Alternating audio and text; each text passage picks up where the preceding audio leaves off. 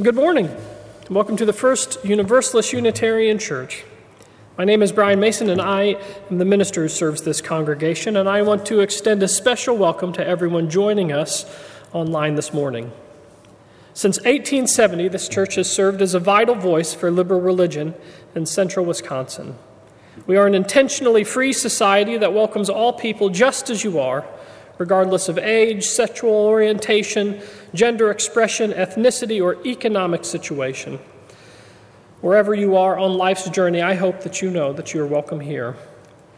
We are currently worshiping online only, so be sure to subscribe to the church's newsletter or follow us on Facebook for updates. And with that, let us gather our hearts and minds for worship this hour. You're welcome to join me in reciting our church's chalice lighting. The words go, "We light this chalice for the light of truth, the warmth of love and the fire of commitment. We light this symbol of our faith as we gather together."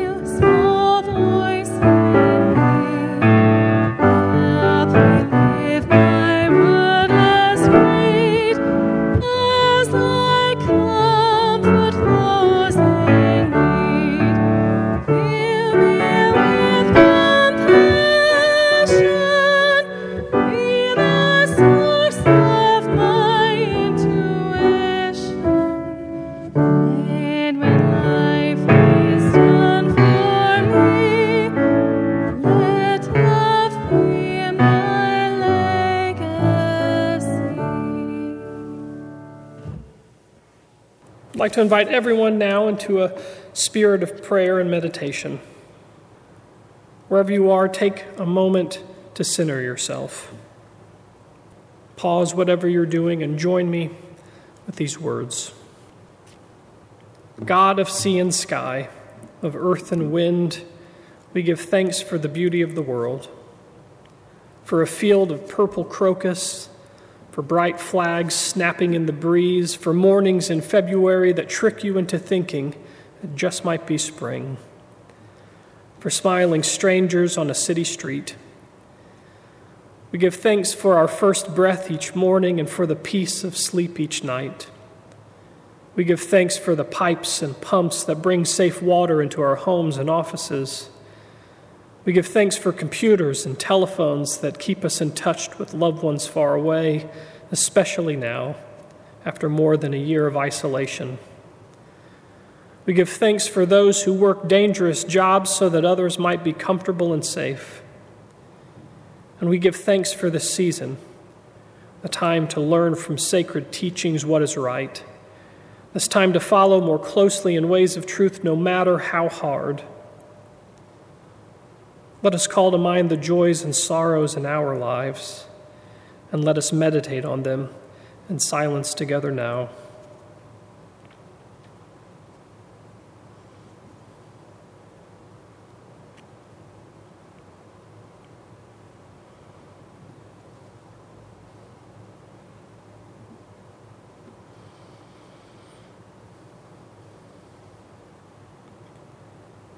Amen.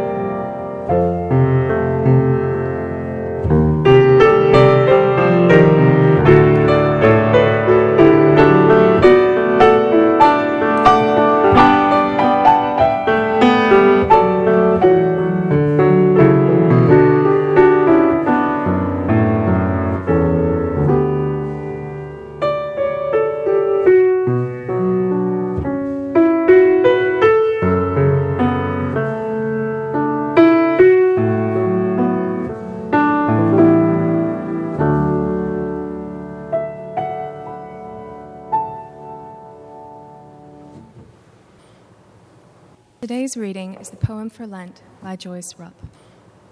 The cosmos dreams in me while I wait in stillness, ready to lean a little further into the heart of the holy. I, a little blip of life, a wisp of unassuming love, a quickly passing breeze, come once more into Lent. No need to sign me with the black bleeding ash of palms, fried and baked. I know my humus place. This Lent I will sail on the graced wings of desire, yearning to go deeper to the place where I am one in the one. Oh, may I go there soon, in the same breath that takes me to the stars when the cosmos dreams in me.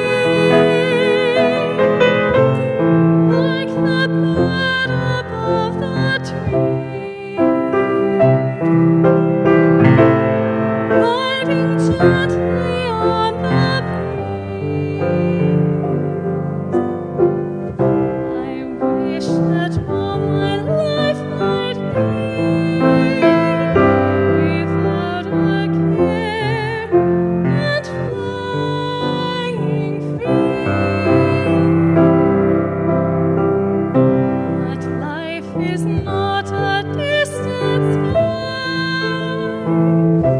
without a cloud, without rain. And I can never help but die and travel on without rain. Time goes swiftly on its way. All too soon we've lost the day. I cannot wait for skies of blue or dreams so long that life is through.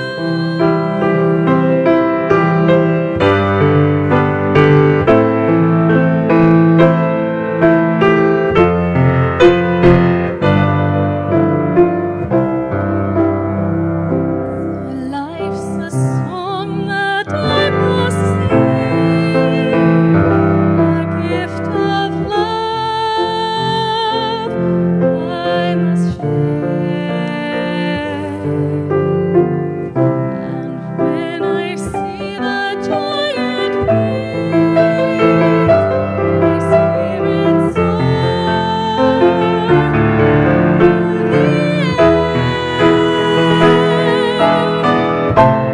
Like that bird up in the sky, life was taught me how to fly. For now I know what I can be, and now my heart is flying free.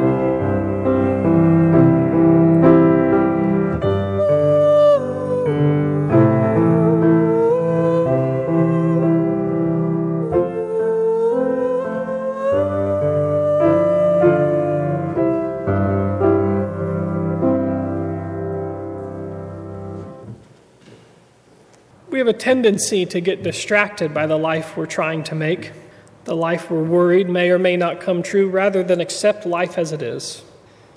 I was reminded of this last week as I drove along Bridge Street. The car next to me was weaving dangerously close to mine, and so I looked over. I was worried that the driver might be in distress, only to see that the person had one hand on the wheel, the other gripping a phone they were giving most of their attention to as they typed away on what I assume was a message worth maybe crashing for. I thought about them, and then I decided to say a prayer for their safety, and then I asked for forgiveness for the thoughts I was having about them, and then I turned down the next side street. And later that day, I sat down to eat, being sure on such a cold day to give thanks for a hot meal and a warm home. And midway in, I caught myself zoning out on a story that popped up on my phone, mindlessly chewing the good food many people, myself included, took great effort to prepare. Food the earth took great effort to grow. Suddenly, I felt a connection with the multitasking driver as I imagined all those farmers and grocers and butchers silently cursing me as I neglected the gifts of flavor and a full stomach. In these modern examples, the driver and I are two people very much left to our devices. But what I'm describing isn't just a technological issue, it's personal and social too. It's commonly understood that we're sorting into camps or tribes, as we often hear, rarely interacting with people who don't look or think like us. In a way, technology and now pandemic isolation have further sorted us into camps. This wouldn't necessarily be a problem, but research shows that this actually limits the people and ideas we encounter. And when this happens, it distorts our worldview. We see and hear only what we want.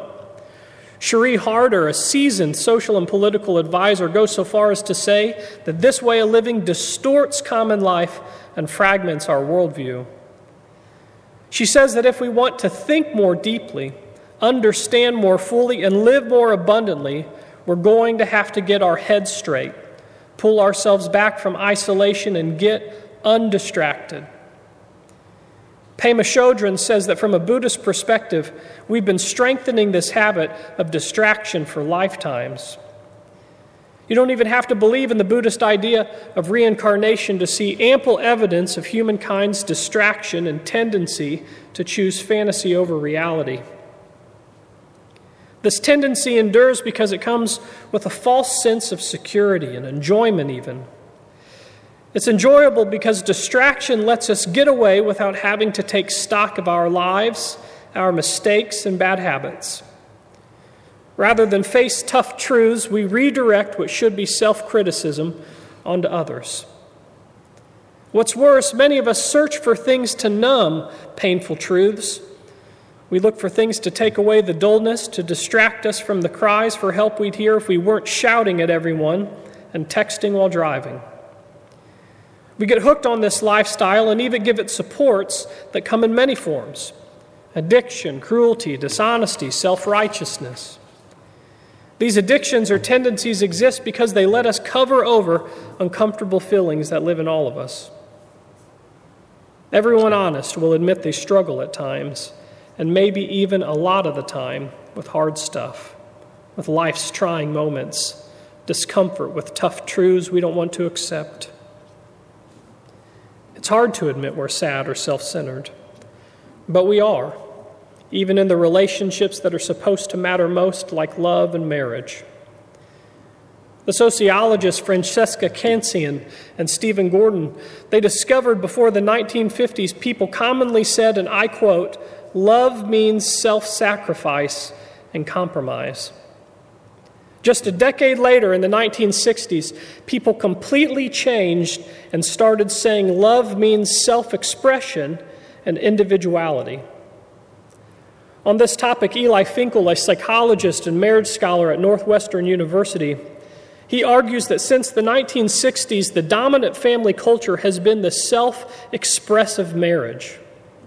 Americans, he writes, now look to marriage increasingly for self-discovery, self-esteem, and personal growth. Marriage today, in the words of that same study, says is primarily about adult fulfillment.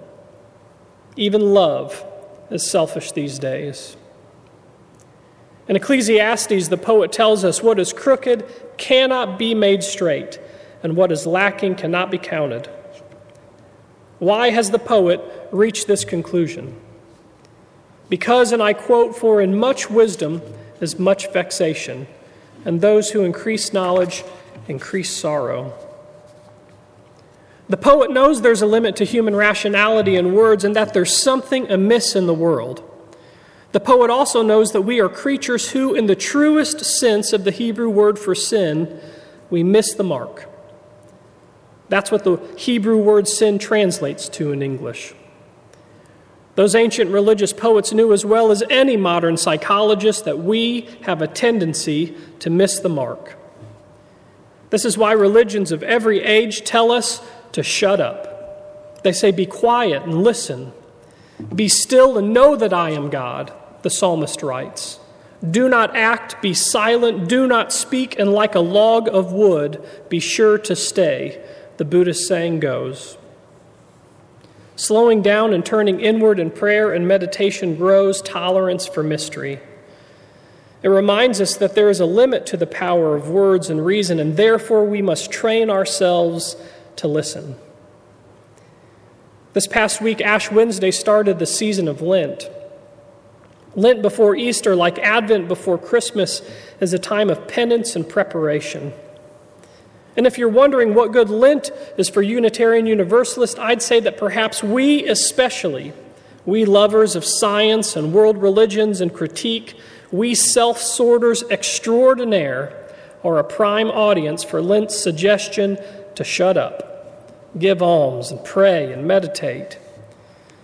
According to tradition, the whole point is to let go of the urge to make excuses for failings and shortcomings, a time to let go of the defenses and ego tricks we have that convince us we're smarter, blameless, and correct in all those shreds of so-called goodness we claim in ourselves.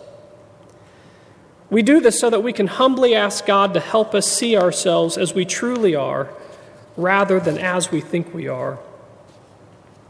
This season reminds us that it's never too late to be honest, that we're obsessed with self-image and overly focused on issues rather than on doing what our faith calls us to, which is searching for ways to grow in right relationship with others and ourselves.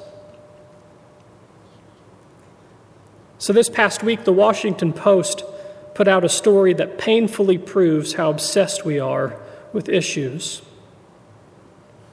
The report shows that while the nation was wrapped up in the issues regarding the presidential transition, endlessly glued to screens showing political shenanigans, in January alone, 3,100 people died of coronavirus each day.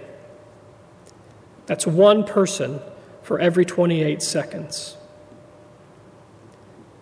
As we bickered about masks, as we complained about this or that politician, as we came home and complained about our jobs, our friends, our fellow church members, every day, 1 in every 7 children in Wisconsin struggled with hunger. That our world goes on like this from generation to generation verifies the Buddhist teaching that says we're all a mixture of aggression and loving kindness, hard-heartedness and tender-heartedness, small-mindedness and open-mindedness. But that same teaching goes on to say that we are not, or at least we need not, be predictable, static creatures. We're not always the same. We change as often and as dramatically as the weather. What wisdom teaches is that behind our views and opinions is a dynamic energy of life that is always there. An energy of life that is unchanged by opinion and reaction. And that dynamic energy is what I call life calling unto life. But what does it mean when the Buddhists say there's a dynamic energy of life? And what do I mean when I say life calls to life? The modern-day mystic and Franciscan priest Richard Rohr, he says that the reign of God has much more to do with right relationship than with being privately right. It has much more to do with being connected than with being personally correct. Wanting to be privately right is an impossible notion of individual salvation, and it creates individualists. Whereas the desire to be connected to others in right relationship introduces cosmic salvation, and therefore it creates humans, citizens, caretakers, neighbors, and saints. This is the energy of life. This is life calling unto life. Right relationship with ourselves, the world, and others. This living is focused, honest, and self-aware, and it is committed to becoming humane, to citizenship, caretaking, and neighborliness. Over and again in the scriptures we inherited from our Unitarian and Universalist ancestors, we see that the effort to live in right relationship never fully liberates us from individuals' tendencies because it's impossible. We're too good at missing the mark. And so the act of self-creation, the act of self-liberation is never-ending.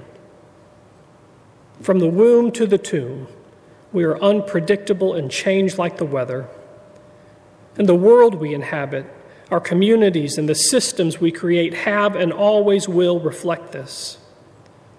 Just look at Washington, D.C. for proof. Look at how many religious denominations are dividing because of nonstop infighting.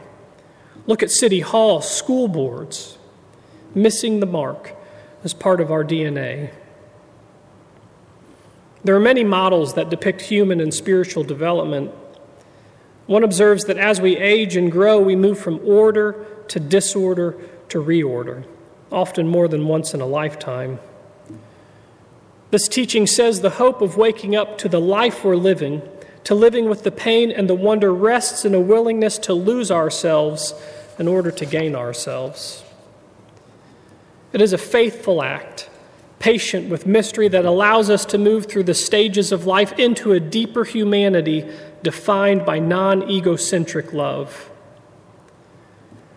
In Pope Francis's most recent encyclical, in which he takes up topics like human kinship and social friendship, the Pope writes, "Human beings are so made that they cannot live, develop, and find fulfillment except in the sincere gift of self to others.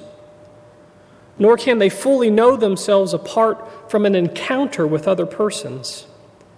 I communicate effectively with myself only insofar as I communicate with others. No one," he writes, "can experience the true beauty of life without relating to others, without having real faces to love." This is part of the mystery of authentic human existence.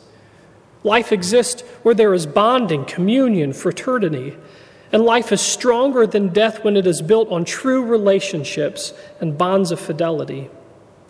On the contrary, there is no life when we claim to be self-sufficient and live as islands. In these attitudes, death prevails. Will Willimon used to be the dean of the chapel at Duke University, and he once said that the needs of the world are too great and the lures of the world are too seductive for us to begin to change the world unless first we change. The status quo is too alluring. It's too alluring because the status quo is the air we breathe. It's the news we watch. It's our institutions, our churches, our politics. The only chance we have to break free from this endless cycle is to be transformed, to cut ourselves free from all those certainties, all that self-righteousness and addiction. This act of transformation starts with us by listening to our lives rather than rushing along to the next thing, phone in hand, steering wheel in the other. In this season, in the dead of winter, on the eve of spring, we are called to be silent, to enter into the mystery of life by being still, by opening ourselves. Silence, writes Tish Warren, silence gave me space to remember that my most urgent spiritual questions are not necessarily the ones that will endure. To be a person of faith is to sit, however uncomfortably, in mystery, and something that we can never quite nail down or name. After all, she says, we're talking about God here, the maker of the Crab Nebula and black holes and protons and puffins. All of us miss the mark. We run past our lives in pursuit of whatever we think will improve our image in the eyes of others. But this is the opposite of what it means to live. To live is to be seen in love in the eyes of someone else and to see others in love as a citizen, caretaker, and neighbor. To live is to find communion, to be part of life, even in the pain. So do yourself a favor this Lent. Be quiet, love someone, and keep your hands on the wheel. Amen.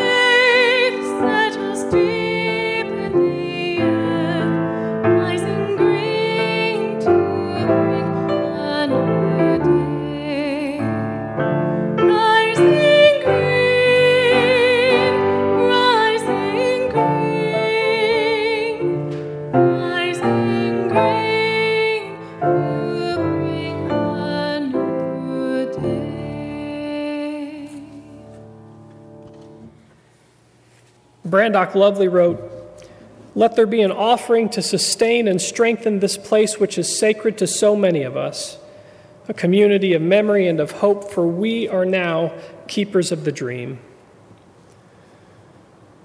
The mission and ministries of the First Universalist Unitarian Church of Wausau are made possible exclusively by the generosity of our friends and members. I encourage you to stop by our website and see how you can make a one-time or sustaining gift. I thank you for your generosity in advance.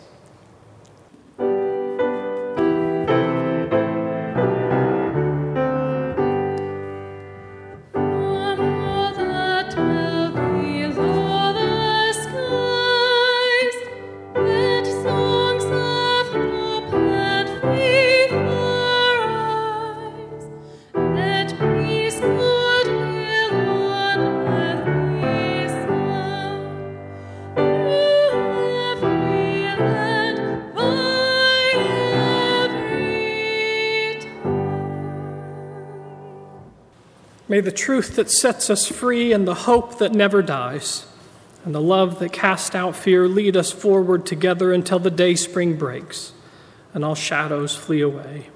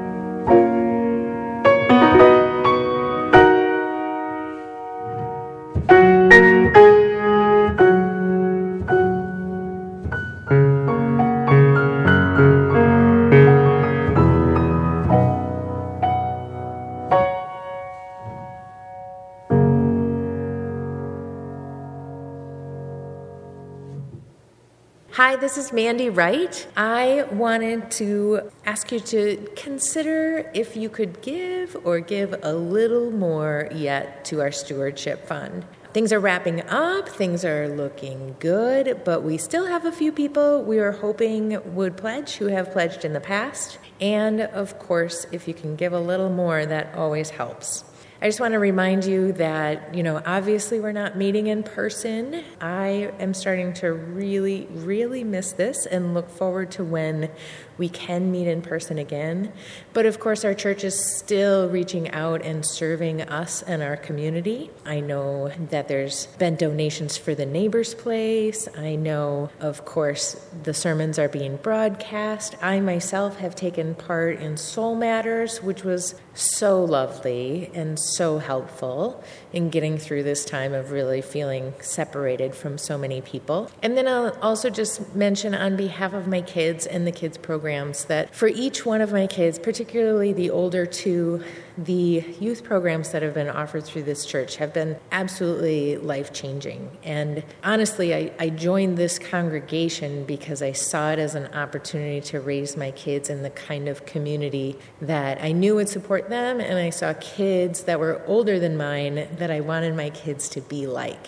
And all those hopes have been really fulfilled in terms of my kids are supported at every turn with whoever they choose that they want to be. And they have built an incredible network of friends and advisors that frankly sometimes outweigh me and my parental advice. And I'm eternally grateful for that. So I just ask you to really dig deep. Consider that this is a foundation for our community, and community is likely, I think we are all realizing, more important than ever.